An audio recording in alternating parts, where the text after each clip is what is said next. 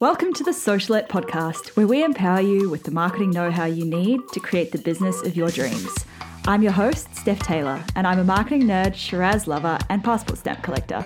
Join me as I dive into all things small business marketing and deliver them to you in bite-sized, fluff-free lessons every Monday, Wednesday, and Friday. Let's get learning.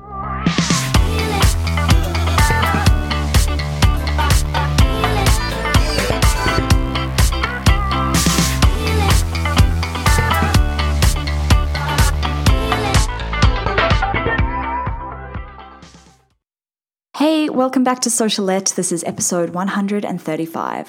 This episode is brought to you by my free ebook, 79 Ways to Uplevel Your Business. Inside it, you'll find 79 actionable, juicy tips that you can implement in your business to start moving the needle and seeing some real growth. Head to stephtaylor.co/79 to download it. That's stephtaylor.co/79. Okay. This episode, I'm sharing 5 hard truths that you need to know about marketing your business. As much as we all want to believe that marketing our businesses is just about throwing up a few Instagram posts and an Instagram story or two each week, unfortunately, there's a lot more to it. There are a couple of hard truths that you just can't overlook. Truths that not even the best Instagram post or the most convincingly worded Facebook ad can fix. Truth number 1. You can't put your eggs all in one basket. And with new businesses, this basket tends to be free social media. Here's a big truth bomb for you. You don't own your social media platforms. If they were to disappear tomorrow, how would you communicate with your audience? This is where an email list comes in. Your email list is an asset that you own. If Instagram were to shut down, you could email your list to communicate with them. But of course, you should also be emailing your list pretty regularly anyway, not just in a worst case scenario. Number 2, all the marketing budget in the world won't sell a product that nobody wants.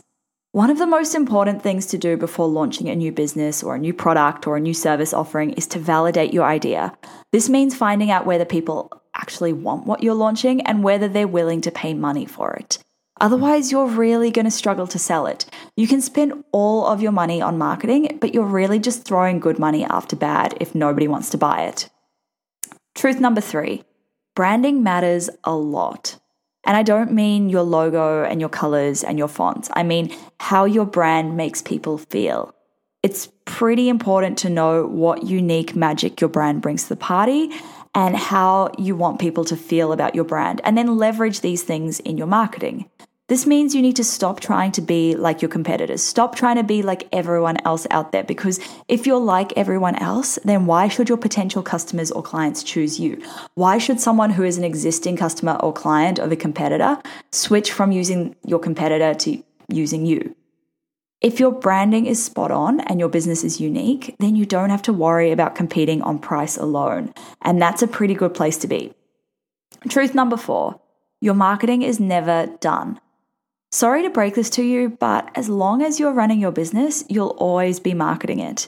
Unless, of course, you outsource it. But even then, your marketing is still never done and dusted.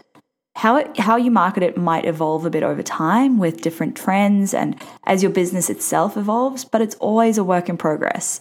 I like to remind myself of this every now and then, especially when something doesn't turn out perfectly or it doesn't work out as well as expected. It's okay because I can just improve on it next time. And lastly, number 5, the most important number is your bottom line. You can have all of the followers or the website visitors or the email subscribers in the world, but that doesn't really matter. The one number that really matters is your profit. If you're not making money, then you're not going to be in business for long. While it's a good idea to keep an eye on those other metrics, don't get too caught up on them. If your business is profitable and you've only got 100 followers, that's fine. It's a much better place to be than if you had 1 million followers, but your business was bleeding money. That's it for this episode. Make sure you hit subscribe so you don't miss any new episodes released every Monday, Wednesday, and Friday. And if you're enjoying this podcast, I'd really appreciate it if you could leave a quick rating and a review. Thanks so much for listening. Catch you next time.